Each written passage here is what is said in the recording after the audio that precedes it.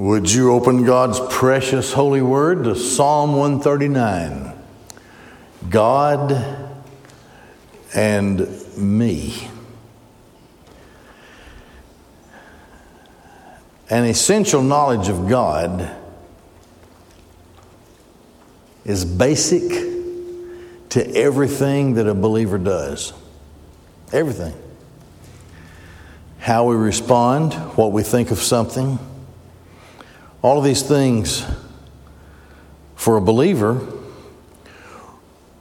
rest upon an individual's theology, if you want to call it that.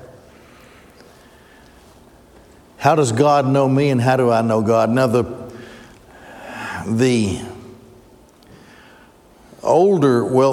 Syriac version of the text of this psalm attributes the occasion of the psalm to a particular time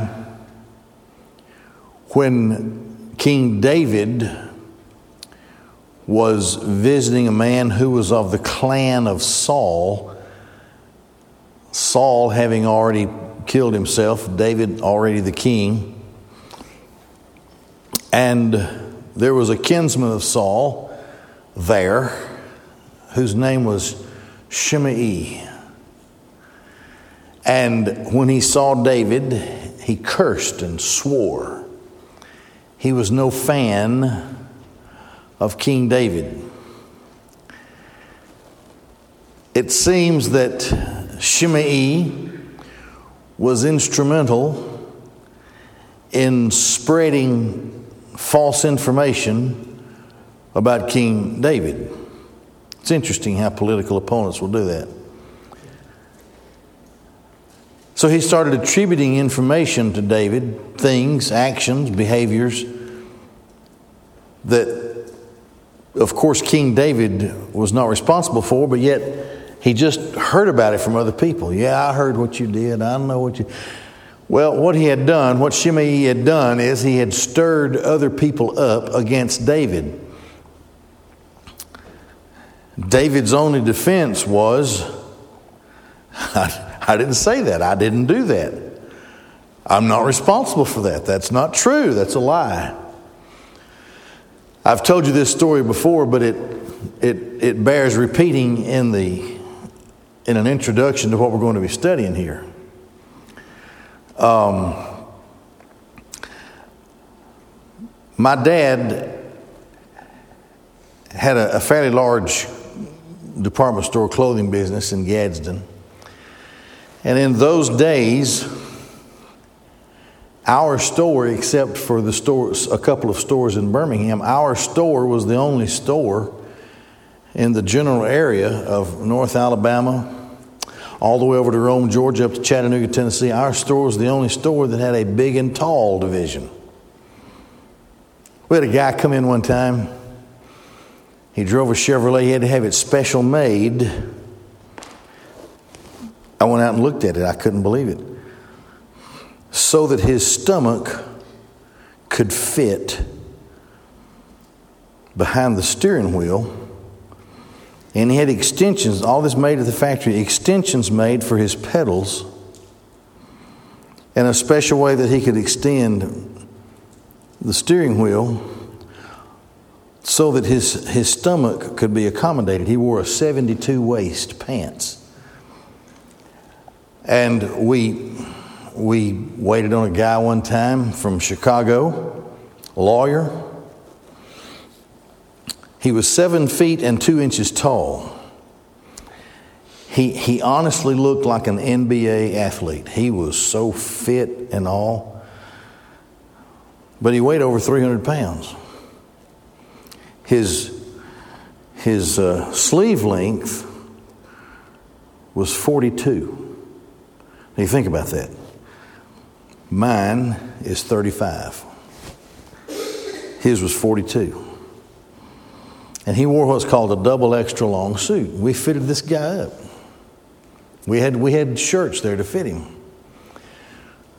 One of our more well-known customers was Jim Folsom, Big Jim Folsom, the old governor from Coleman.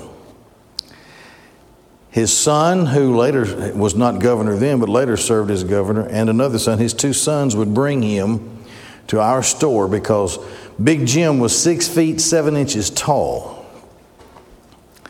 And he humped a little bit, like so, which would jack up the tail of the coat of the suit. And we never let anybody walk out unless their sleeve length was right, their cuffs were right, and the fall of the tail in the back was right of the coat. And we had our own seamstress ladies, and they would spend much of the day there while we made sure that the several suits that they had come to purchase for him fit him. Now, Big Jim was blind at that time. He was very old. He could still walk. Had a lot of wit about him. But we fit him with ties, and you have to have extra long ties for tall people, extra long shirts. We fitted him with everything he needed. And he would sit in the shoe department patiently waiting for all of this work to be done on the suits and sport coats he had bought. So I walked. He couldn't see me, but my dad introduced me, and he said, "This is my son." And I was a bivocational pastor at the time. And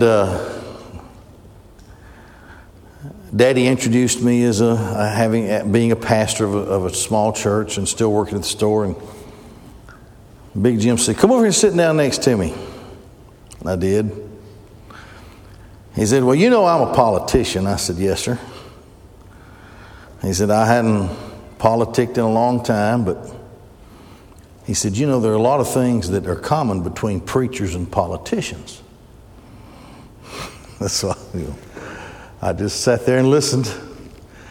And actually what he told me is something that I've carried around with me ever since, and that's been 40 years ago, I guess, a long time ago. And Big Jim was a very winsome guy, just as really nice and sweet as he could be as we talked. He said, "You know, I went through a couple of rough times when I was governor." I said, "Yes, sir." And he said, "People said all kind of things about me." And he said, "It was just awful." He said, "Just untrue stuff." And he said, "Preachers, been my experience, face the same thing. People will say things about you that just aren't true." He said, "What are you going to do when something just comes out of thin air? It's hard to fight a ghost."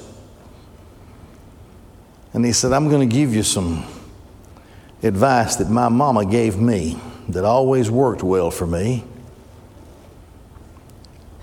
He said, "My mama told me when I was going through some rough times as governor, Jimmy, here's what I want you to understand when they start slinging mud. It's best to leave it alone. It'll dry and fall off by itself. But if you start wiping on it, trying to get it off, you'll make a bigger mess." That was his advice to me. Now, this is King David, and people are saying bad things about him, and he doesn't know where he came. He doesn't understand why they're saying this. Well, they just didn't like him, that's why. And so they fight this, I call it a war of attrition, where they'll just throw everything they can up against the wall and just see if anything at all sticks. And I've been there. And I understand where just out of nowhere people start saying things, and this is where King David is. And so King David has this recourse. He's not going to try to wipe the mud off. He's not going to make a bigger mess. He's going to repose in the arms of God who loves him and just let the stuff dry and it'll fall off. Now, David in those times Each of the dire situations in David's life create a scenario in which David learns more about God and he becomes more intimate and more personal with God. So that he gets to the point in his life where he just knows God, and he knows that God knows him, because God just directs his life into the path where at that moment it needs to be headed. So with those thoughts in mind, let's look at Psalm 139, God and me. Number one, we are personally known by God. God's not surprised by anything that we do. He knows us. So this is for the conductor. This is for the song director. A Psalm of David. Yahweh, you have examined me and you know me. It is in him we live and move and have our being. There is no escaping God's knowledge of who we are and what we do. You have examined me. You've searched me. You know me. You know my sitting and my rising. When I'm sitting down, when I'm getting up, you know where I am, what I'm doing. You understand my thought from afar. In other words, there is nowhere I can be that you do not know even what I'm thinking. You know me this well. My going about and my lying down, you winnowed. That is to take, to take the wheat, whatever, throw it up, and the stuff that isn't edible, it's not supposed, the chaff, it gets blown away. And the person, the winnower, knows what's good and what's bad and what's being separated. This is what David is saying. My going about in my activity, even when I'm asleep, you know the things that have been bad and have been separated from me. And you know the good that is there as well. And you are acquainted with all my ways. There's nowhere I go, there's nothing I do, there's nothing I say that is hidden from you. Now understand, David is experiencing sorrow because people are believing things about him that aren't true. And you have to let that mud dry and fall off. David has the help of God. You know everything. You know me. You know this isn't right, what's being said. So basically, the important thing is to be known by God, regardless of what others may think. For there is no word on my tongue. Behold, Yahweh, you know it altogether. You know every word that comes from my mouth. You know my thoughts that are gathered even before I speak the word. You know altogether. You know it.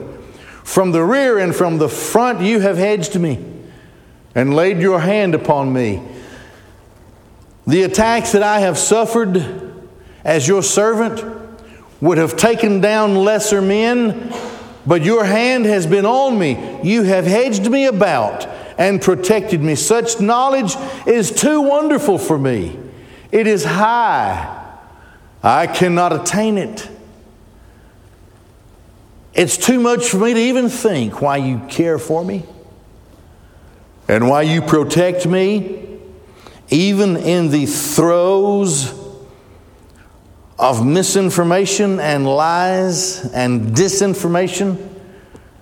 I don't know why it happened,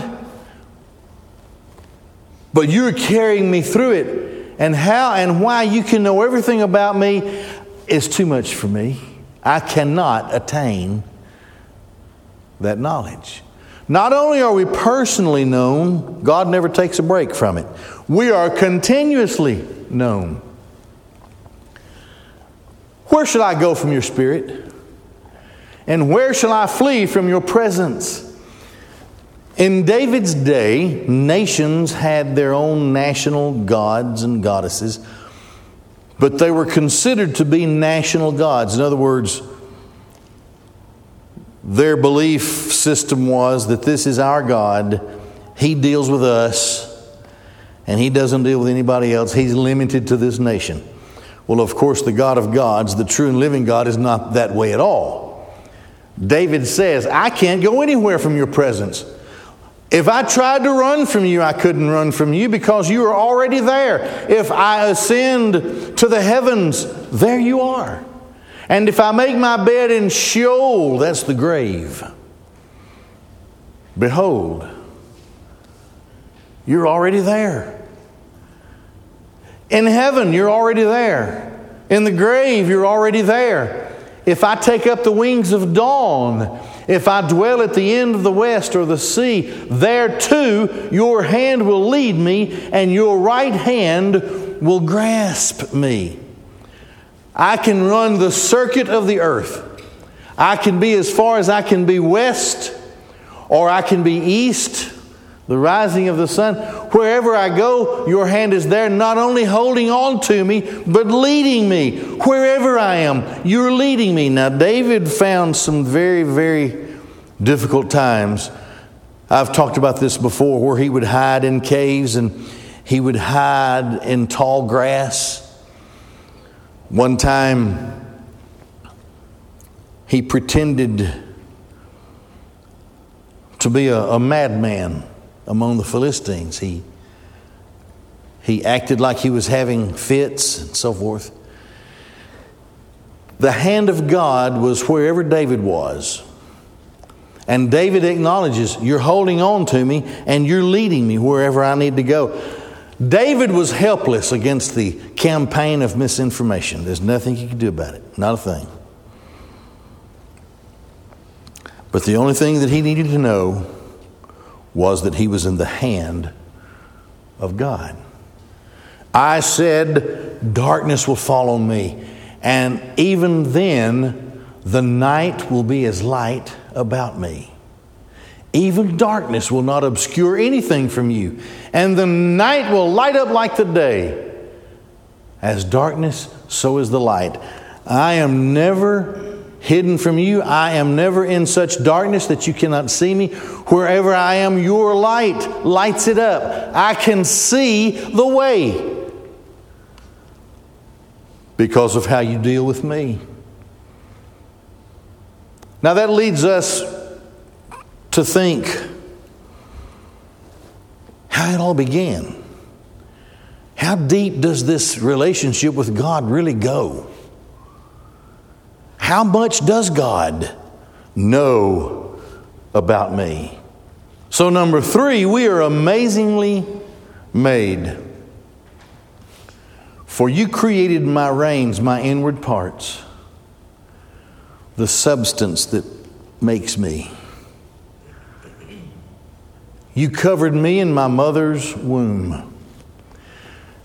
I shall praise you, for in an awesome or fearful, wondrous way, I was fashioned. This belongs to God. This is the work of God. Your works are wondrous, and my soul knows it very well.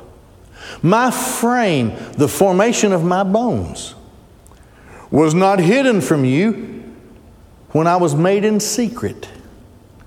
I was skillfully woven in the lowest parts of the earth.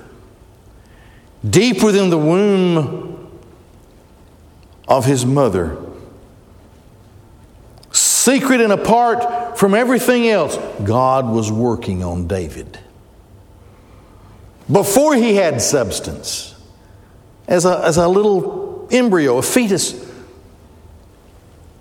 while he was being formed in the womb and his substance would grow. God knew it.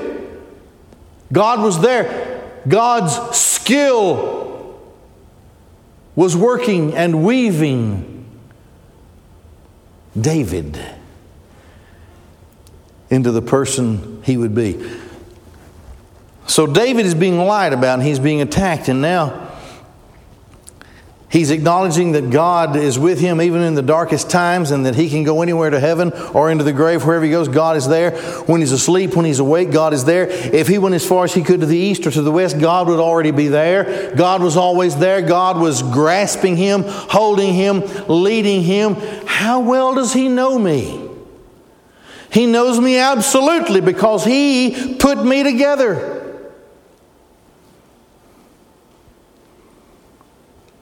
My frame was not hidden from you.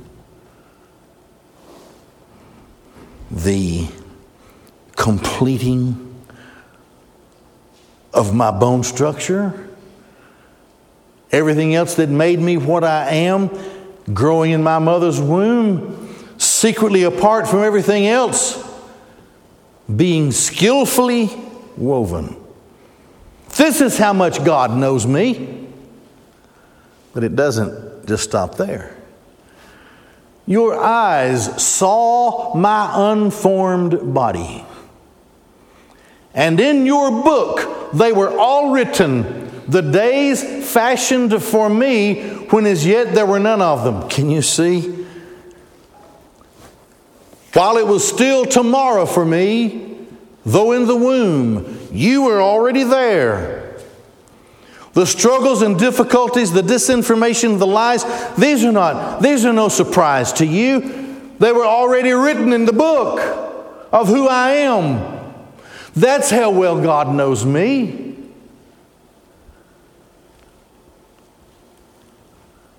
The days fashioned for me, when as yet there were none of them. You already had them written out in your book. And to me, how precious are your thoughts, God. How great is their sum, your thoughts toward me. If I shall count them, they're more numerous than sand.